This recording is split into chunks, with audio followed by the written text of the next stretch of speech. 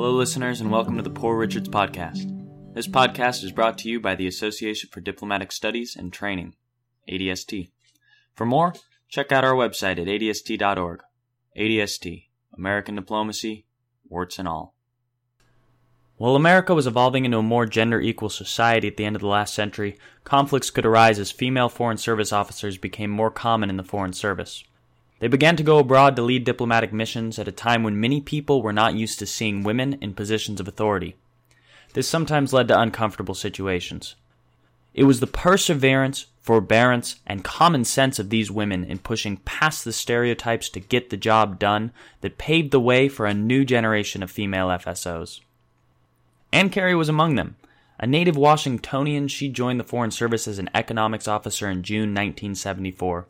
She served at the State Department in the Operations Center, the Office of the Undersecretary for Economic Affairs, and other domestic assignments. Overseas, Ann was posted to Brussels, Port-au-Prince, Paris, Addis Ababa, New Delhi, and Casablanca. Ann Carey overcame gender bias to have a fulfilling career as a Foreign Service officer, becoming the first female Consul General of Casablanca from 1992 to 1995, and balancing a series of demanding jobs in the State Department with a life as a wife and a mother. Here she's interviewed by Charles Stewart Kennedy. The date is November 30th, 1995. When they did my security interview, my application had urgent stamped on it. And it was just about the time where they really had to bring in more women. And I'm convinced female economists, they didn't have very many. Yeah. Well, no, I'm sure. I mean, one, they wanted more women, but also by being an economist, and, you know, the very fact that you'd been overseas and had these connections really made you a prime candidate. But I think it was a good thing, and it's something that, as I saw when my husband came in, they just are waiting too long, and other people you have to make other decisions. So I thought the speed with which they can move when they want to was a good thing. And for somebody just getting started, it worked very well. It was, to me, rapid enough. They had pushed through everything very, very quickly. And I think it was clear that their numbers had to be improved. Well, I know. I was, say, on the board early at about that time, and we were looking for more women and minorities. I mean, there was a lot of push on that. Can you characterize a bit your A100 course? Oh, yeah.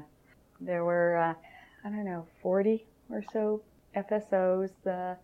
I was the youngest. And in fact, at that point, it was the 50th anniversary of the Rogers Act, and I was the youngest FSO. So I was in the state magazine as the youngest FSO. Rogers Act being the amalgamate, which created the Foreign Service in 1924. Right. And there were a number of women, about 8 women. One had been in before and had been forced to resign when she got married, and she had been reinstated. She was a consular officer. One was a former Playboy bunny. She'd done that during school to make money. A couple people who were some ex-Peace Corps volunteers. It was a fairly diverse group, and it was older because there were more and more people over 30 because they had dropped the age limit on that as well. And we had a couple people in their 40s. Most people were not married, and it was a 6-week period where they really, one of the things I remember most was a lecture about social entertaining and whatnot, and the judicious use of parsley. Always serve parsley so people can hide things under it. In some societies, they feel they have to finish everything, and if you've got parsley, you can do that. Did you feel any, at the beginning, were you picking up any sexist vibes? You know what I'm talking about. Yes, yes. Because the culture is beginning to change. Right. As far as women in the Foreign Service and all this, but it was still pretty early on. Yeah, there was definitely an attitude, and because I was so young, I don't think it bothered me as much as it would have had I been older. But I was so much younger than everybody else around that when people condescended, of course, I was the new person on the block. That was fine. I really was coming in. You'd go for the coffee or something. Right, I'll get you coffee. I can remember having was a journalist, Christian Science Monitor journalist. And he walked into the office and looked at me and said, I like my coffee with 2 sugars. So I got up and got the coffee and went and sat down. And then he realized when I sat down at the table that I wasn't a secretary. It was also a time when secretaries had a lot of problems with female officers because it's a difficult situation. A lot of these were particularly the old-time Foreign Service secretaries. Many of them had college degrees and just simply weren't really given the opportunity to become an officer. It was, and here comes this young kid who's an officer telling me who's been doing this job for 20 years. There was a lot of tension. I say most of the men I found to be pretty paternalistic, which didn't bother me much. And people were willing to. It was like, oh, you can do that. Isn't that amazing? But because there weren't that many females around, people would remember me, and that was to me an advantage. Because it's the girl, and it was the girl. Nobody would call you a woman at that point. And there was a big thing about using Ms. And it took a long time to get Ms. MS, right, as opposed to Miss. Or Miss. Well, now a lot of firms just use MS. It's cheaper. It's easier. You don't have to code in different things for your computer. But the attitude towards women was not as negative as I think it got later on, where people really did start saying, it's a woman. That's why she's here. And we have to have a woman do this. They weren't at that point of assignment, of it making a difference on assignments. And so the sense was a little strange. I think in the workplace it was odd because people really didn't know how to deal with a woman. A lot of men, particularly overseas, if you were the control officer and invited to, let's go out to dinner, that put men in a situation where they really didn't know what they were supposed to do, what the ground rules were, and sometimes I had a feeling people were making passes just because they weren't sure whether they were supposed to or not. That part of the etiquette had not been decided on how you deal with a colleague outside the office or even inside the office. I mean, comments, there were people who just really were used to dealing with women in a certain way and would continue to do that in a work situation. And I think the age thing did make a difference because older women really resented it more. They were, many of them, bringing in, something from a second career and felt that they were being condescended. There was one case of a male supervisor, and there was 2 women in the office and a man. And the supervisor basically condescended to everybody. I mean, he'd say, now you write a memo and you say to so-and-so and put these points in it and do this, that, and the other thing. And I looked and said, well, he treats everybody that way. I mean, he even treats the minister-counselor that way because that's his approach to things. But the other woman really took it as he was condescending to her and he was really denigrating her ability.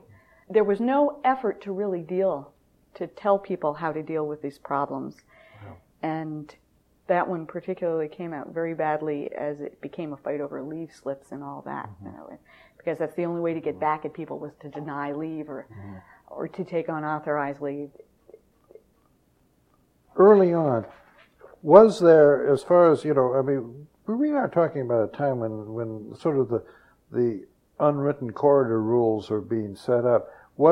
Did you find yourself able to tap into a woman's network or something, or was it that this generational thing between the older women who had clawed their way up the hard way and you who had come in with perhaps the skids greased just a little bit to get more women in?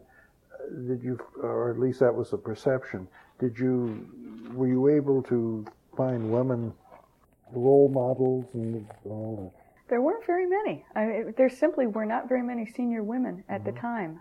But again, because so many, senior women were single. And they were not a role model for me because I didn't want to be single all my life. And it was, to me, there was a difference because they had given up everything for their career. And I was not going to give up everything for that career. And partly it was seeing women and not just officers, but secretaries as well. They live for their jobs. And they were left at the end with not even a place to live. Yeah. And so later on, there was more. I think there was a more effort, but early on, there just really were not very many senior women in a position to go out of their way to make an effort. You were in Casablanca from when to when? From August 92 to July 95. What were you doing in Casablanca? I was the consul general. And your husband? Was the political officer. I recall you were getting ready to go there. For the record, we'd met before then. You were great with child at the time. Where did you have your baby? Here at George Washington. And they were, again, State Department was pretty good about it. I got a call from my predecessor who said, "Can you be here for July 4th?" And I said, "No, I can't, because I'm going to have a baby at the end of May," is what I thought. I'll be there as soon as I can after the DCM course. And I called when I knew, and I said, I'm going to have this baby for the DCM Principal Officers course, which includes off-site. Going to have this baby that I'm nursing, and he said, "We will work something out. That's okay." So they gave me most people were in one part of the off-site place, and I had a little cottage with 2 rooms, and brought my nanny. And so she would come and knock on the door when it's time to feed the baby, and everybody got so James was 6 weeks old. We went through the DCM course. He was the youngest participant ever. And then for the courses, the director made her office available for the nanny, so he could be with me, because there really was not any alternative at that point for a 6-week-old. No. And then I did some French, and again, it's the ability of the system to respond officially is, "No, we can't do anything for you. I'm sorry, there isn't any space." But yes, we could find a place. The instructors would, here's this office here. This classroom's not being used now. Go ahead and and use it. We're talking about nursing. Right. I assume probably in another decade you'll just nurse at the table. I mean, we haven't gotten that far, but no, I don't think so. I think most people are very comfortable with that. But it is a system that does have to realize that more and more women are choosing to continue working and have their children. I mean, I had 3 children while working in the Foreign Service, and yes, I took 6 weeks off with James. That was the longest, which is not a real good way of doing it. On the other side of management, it is inconvenient to have to come up with somebody for a period while somebody is having a child, and now that they are insisting that women return to the United States to give birth, it means you are mandating a gap of really at least 3 months, because most airlines won't let you fly when you're that visibly pregnant. And most doctors don't want you flying either. So when the state was giving medical clearances to people to have babies overseas, you had more flexibility for the officer. And they haven't quite worked it out. How to handle trips and all that when if you're nursing or whatever. It's not very friendly yet.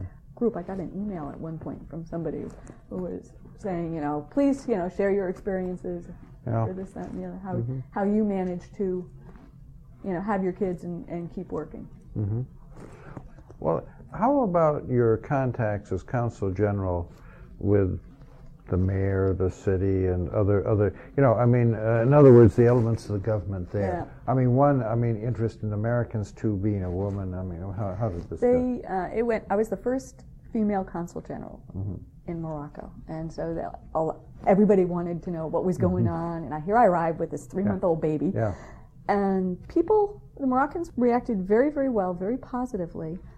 There is this sense they could relate to me as a daughter or a sister or something.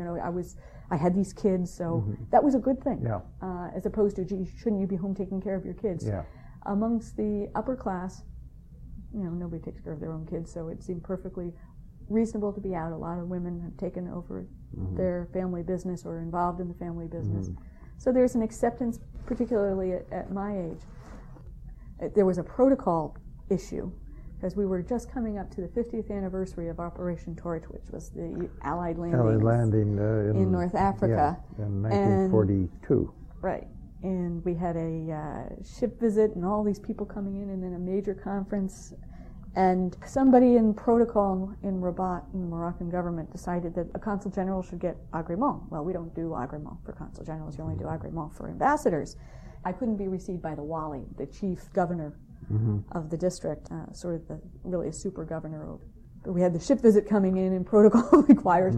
So we worked out something where the wali would receive me so we could go on with the ceremonial aspects. But the picture in the paper, and officially I wasn't received on the protocol terms until Rabat decided. And this was one of the things the governors are basically all run out of the Ministry of the Interior. They are not elected.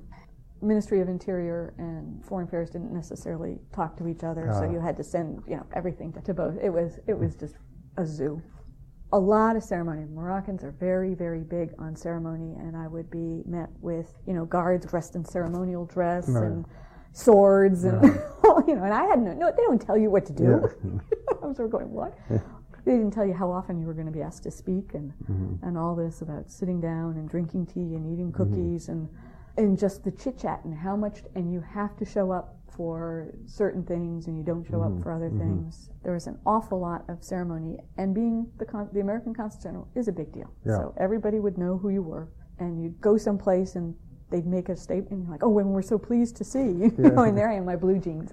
I quickly learned you don't wear blue jeans unless you're really doing something outside. And the business community, everybody wanted to meet the American Consul General. Everybody has a very, very positive attitude towards America.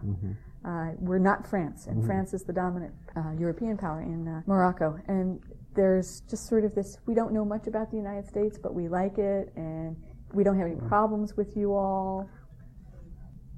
Well, before we end this up, and you had mentioned you might want to talk a little about, I suppose, the gender issue, experience in the Foreign Service, and all this.